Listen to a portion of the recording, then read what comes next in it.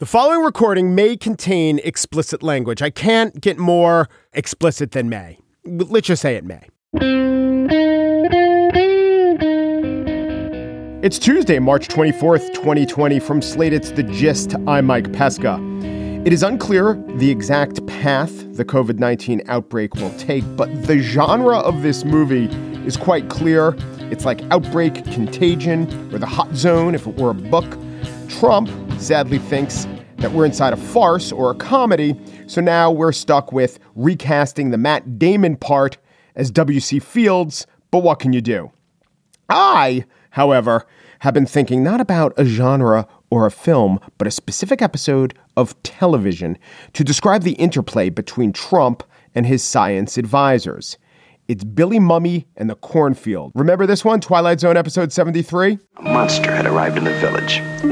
Just by using his mind, he took away the automobiles, the electricity, the machines, because they displeased him. And he moved an entire community back into the Dark Ages, just by using his mind. Mustn't displease the child, must smile and nod and tell him what a good boy he is.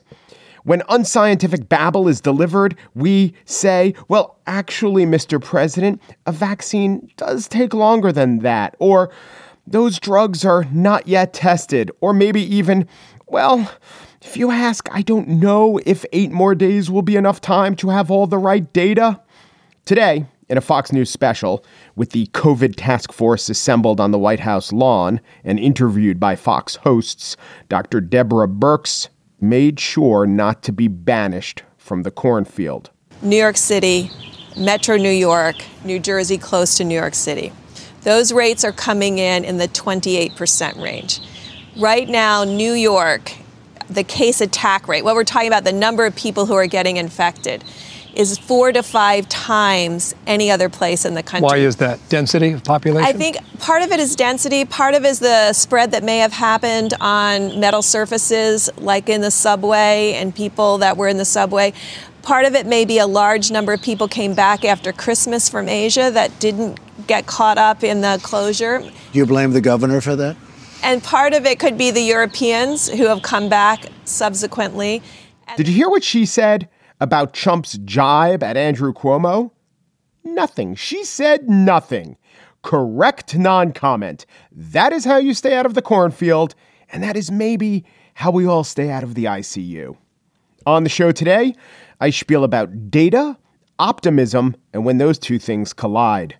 But first, Andy Slavitt ran the Obama administration's Centers for Medicare and Medicaid Services. He has a background in healthcare and in problem solving. He's been ubiquitous on TV news and on social media in trying to get out the don't go out message, stay at home. He's also in contact with White House officials, equipment manufacturers, industry leaders, hospitals, and now you, via this interview, up next.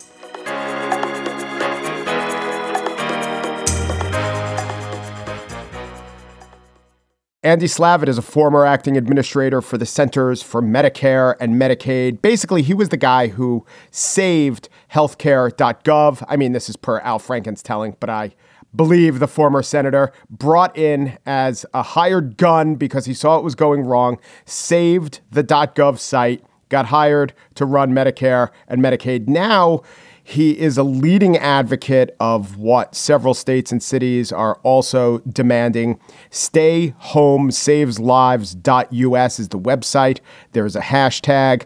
He's been disseminating helpful information on this pandemic for some time, and I'm pleased to talk with him. Hey, Andy, thanks for joining me. Hey, it's so good for you having me on. So, reading in Vox today, they put a chart of where the U.S. was in terms of outbreak, and it was compared to Italy. And it's not exactly a direct comparison because the illness and the disease and the virus progresses different ways in different countries. But if you mark it from a certain starting point, when the 100th confirmed case was known till now, I worry that we might be on Italy's timeline. But they do note that America was less prepared for a pandemic than other countries in the first place. The U.S.'s high uninsured rate, high out-of-pocket health costs, and low medical system capacity combined to make the country more vulnerable.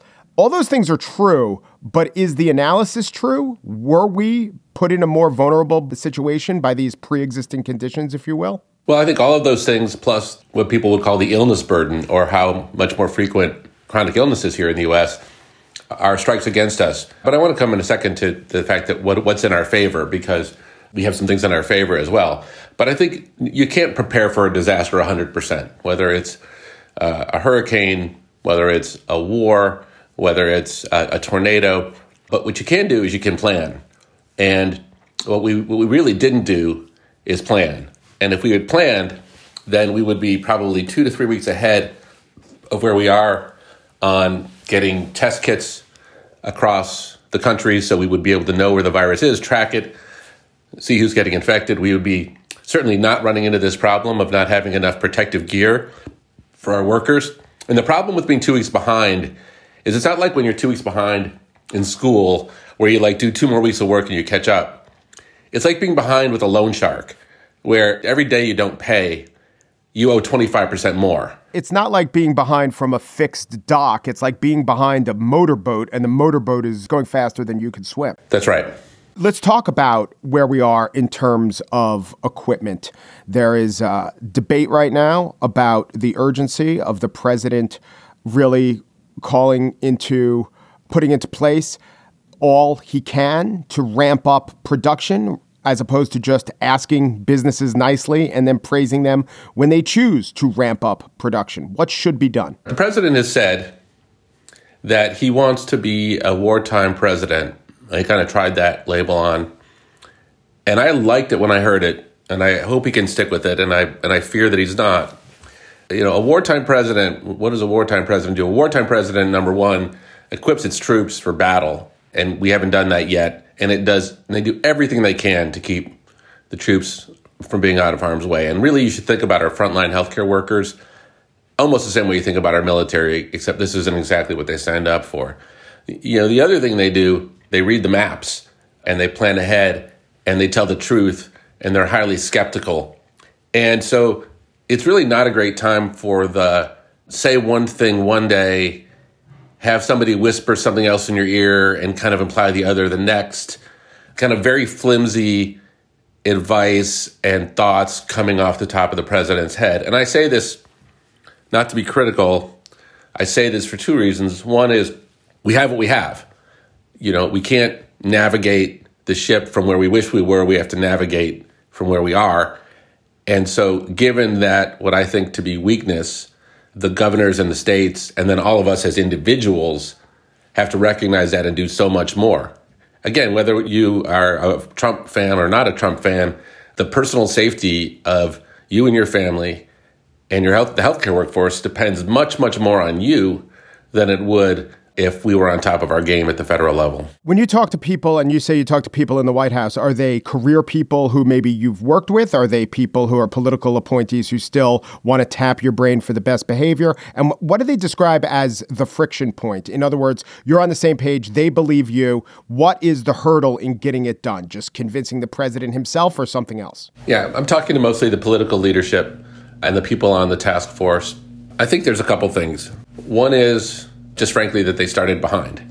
They started behind for reasons that, I think can be the subject of history books, not necessarily worth spending a ton of time on here. But I think we all know that there was a month and a half where we could have jumped into action where the president felt like this was a hoax, this was a reflection on him, and so on and so forth. That was valuable time lost.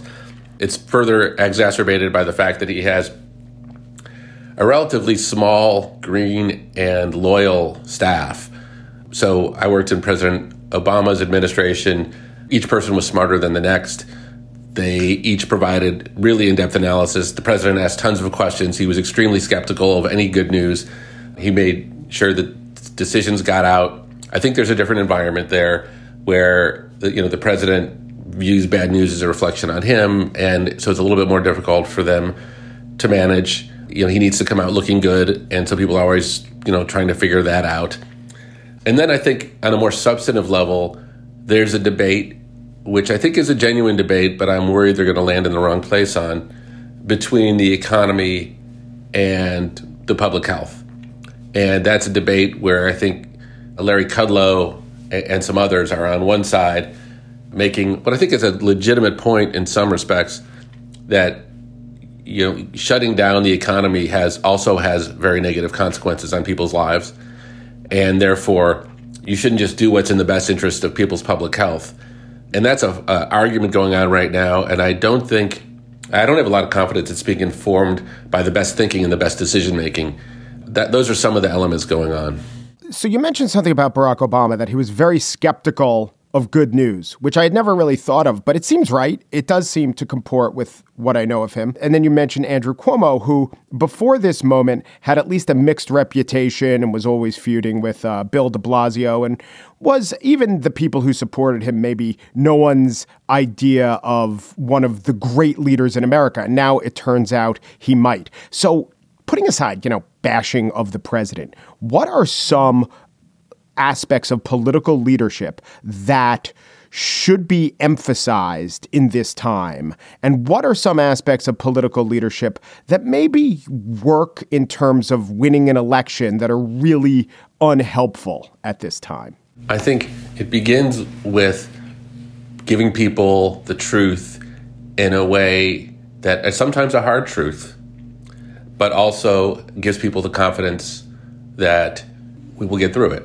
So great leaders lift people up when they're down, and they keep people realistic when they're too euphoric. And so I think what we want to see is somebody, whether it's a president or a governor, who behind the scenes, when someone says to them, hey, there's a new drug therapy that could work, who says, prove it to me, and remain skeptical until they get that answer, and doesn't stand in front of a microphone and say, hey, some great thing's about to happen, when he knows very little, and is, it's really a plans for the worst and hopes for the best. That's what we need. And if it turns out that Andrew Cuomo or any other leader is later on accused of being too negative and too prepared and overdid it, nobody would be happier than Andrew Cuomo if that turned out to be the case. And the really weird thing here is that positive actions we usually get reinforcement from them. In this particular situation, it's the opposite. So if you're in San Francisco, and let's say that everybody in San Francisco sits inside their house all day long, nobody goes out, nobody talks to anybody, people have stuff delivered, dropped off, the cases drop. And that's actually happening in San Francisco. Cases drop pretty dramatically. People sit there and go, what the hell are we doing this for? Because I don't see any problems. And so they let their guard down. Whereas if you could teleport them to New York or New Orleans or Seattle, and they saw what would happen if they hadn't been staying indoors, they wouldn't think that way. As a leader, how do you communicate that? How do you communicate to people that what they see with their own eyes is not what they should be paying attention to because they have an invisible enemy? Yeah. In one of his first, FDR in one of his first fireside chats talked about unjustified optimism. And it was a phrase I hadn't thought of for a while. And then I think I heard Doris Kearns Goodwin use it. And I can't help but being an optimist. But when thinking about FDR talking about this unjustified optimism, normally I would regard this as just a trait without consequences, and maybe even a virtue, some sort of happy-go-lucky aspect of one's personality that lets him through the day. But now during these times, I see it not as a virtue at all, but as a big vice and potentially very dangerous. It is dangerous. And I think, the mix is really hard to get right. And I have some sympathy for every leader going, including, believe it or not, Trump, because there is a difficult blend of telling people the absolute truth and not insulting their intelligence, that they can't handle it. Also understanding that if you tell them the truth, they will be more inventive. And if we're going to talk in a minute about what are our strengths in a crisis like this, that's one of them. Our ability to innovate and create and move fast in this country is better than anywhere in the world. But people can't tap into that if they don't have a common set of facts. So you've got to be able to tell people the hard truths, but you also have to make sure that people, and I say this to your audience I say this to myself, I'm talking to myself as well and to anybody listening, is we can't let this paralyze our lives. We have to understand that throughout history, people have gone through this. We had a Rosie the Riveter era on the heels of the speeches given by FDR. We had people making real sacrifices. We did things for others that were contagious and just became norms. And those are beautiful things. And if someone can spread some joy and laughter to someone who's going through either economic uncertainty or quite frankly, just tremendous anxiety, that's something you should do. And because this period will end, the only question when it ends is how many lives will we have lost and what did we do during the process? And if doing everything you can is, dropping off soup next door to someone and writing a note that says, do you love them and you're thinking about them, and that you would have never in a million years done before, do that.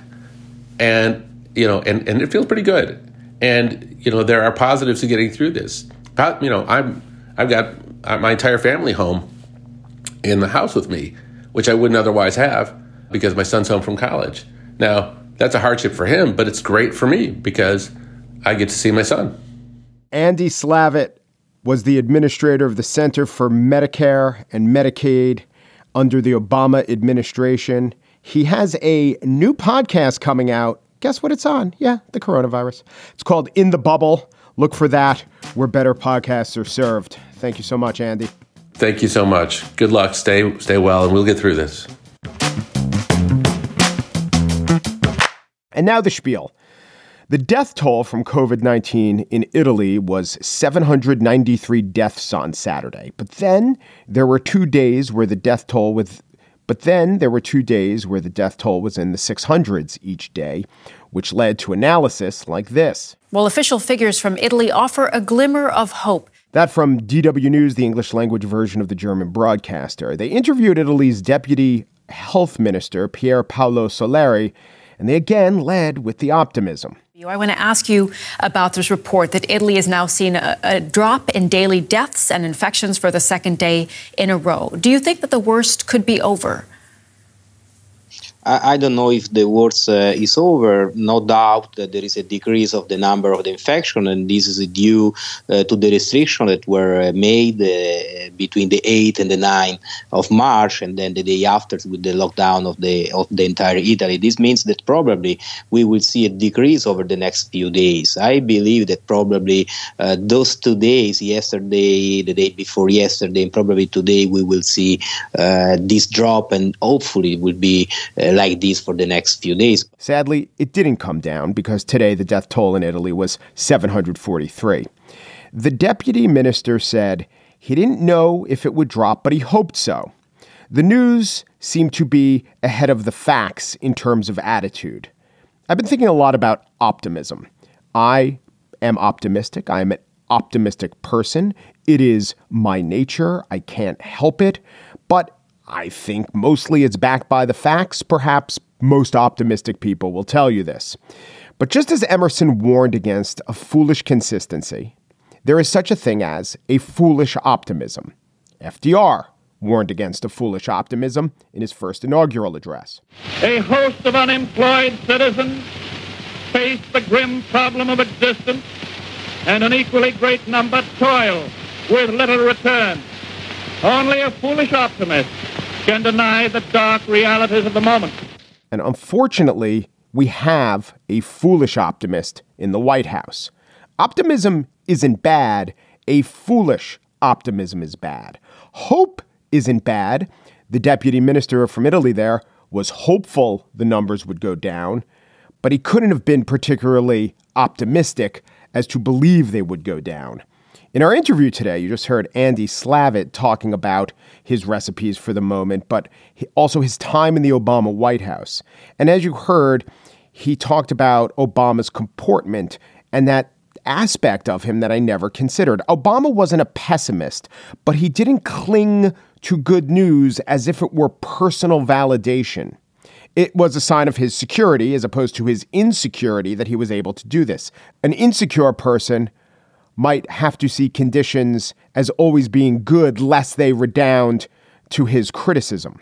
You hear the way Trump leads with hope, the way he brushes off the possibility that calamity is a real thing that can happen to real people. Well, some calamities he embraces, mostly the fictional ones like caravans from Mexico. But actual scientifically proven viruses?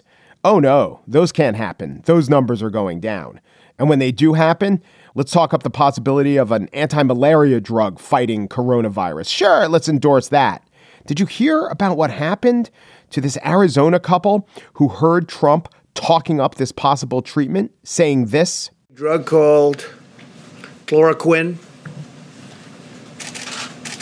and some people would add to it hydroxychloroquine. So chloroquine or hydroxychloroquine. So the two people in Arizona did this. The hospital system Banner Health reported on Monday that an Arizona man in his 60s died after using chloroquine phosphate in an attempt to self-medicate the coronavirus. His wife also attempted self-medicating and is currently under critical care. What they ingested wasn't the tablet form. It wasn't what Trump was talking about. But maybe he shouldn't have been talking about it at all, loosely and uninformedly, about this non-approved treatment. Then he wouldn't have to angrily deny responsibility when confronted with this endorsement.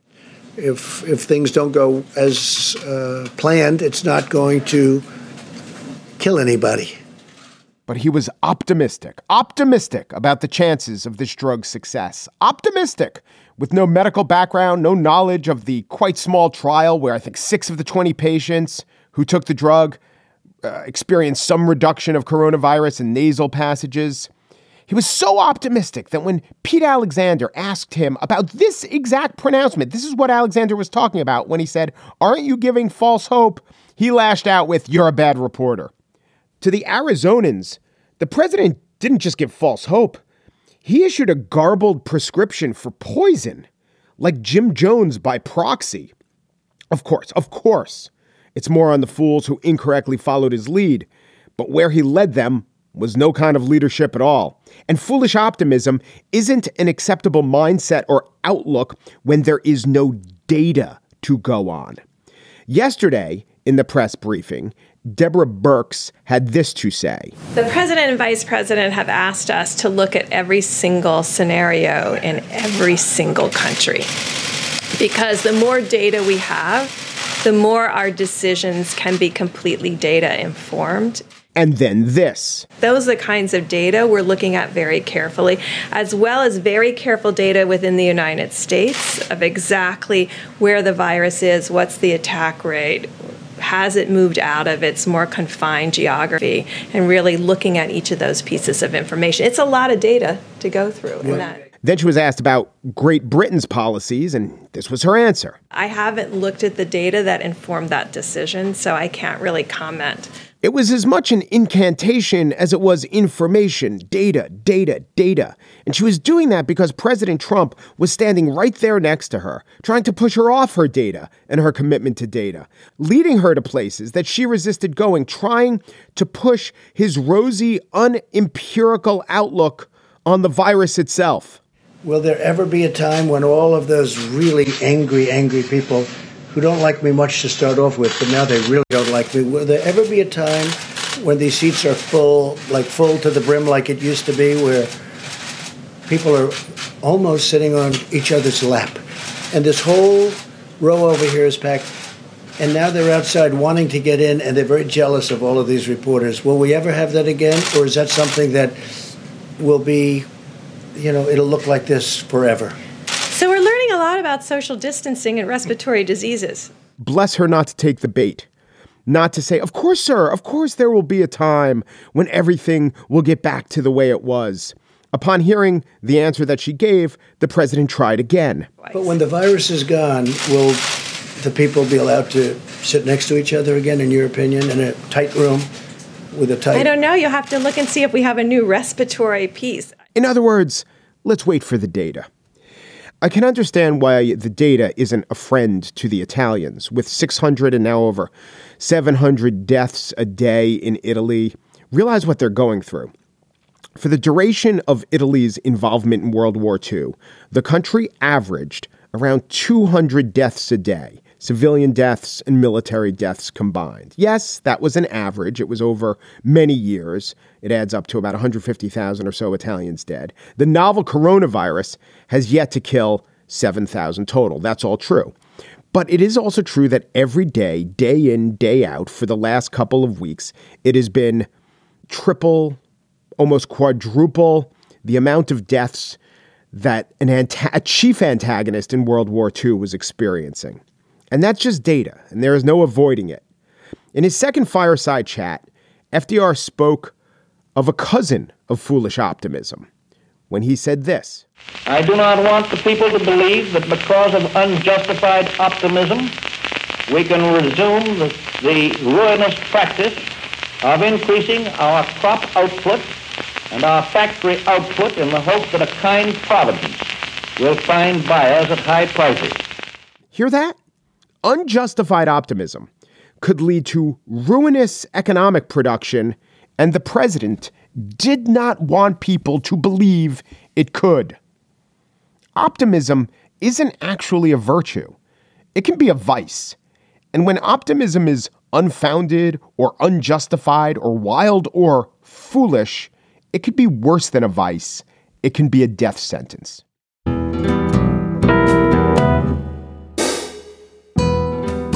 And that's it for today's show. Priscilla Alabi is the GIST associate producer. At the end of the 15-day period, there will have been a fortnight plus a 14th of a fortnight, she notes. Daniel Schrader is the GIST producer. I don't know if we'll ever be shoulder to shoulder again in the office. Waiting on the data for that one. The Gist. No matter what you hear the president say, please, please do not try to cure cancer by rotating a windmill counterclockwise. That will not work. Please. Peru, and thanks for listening.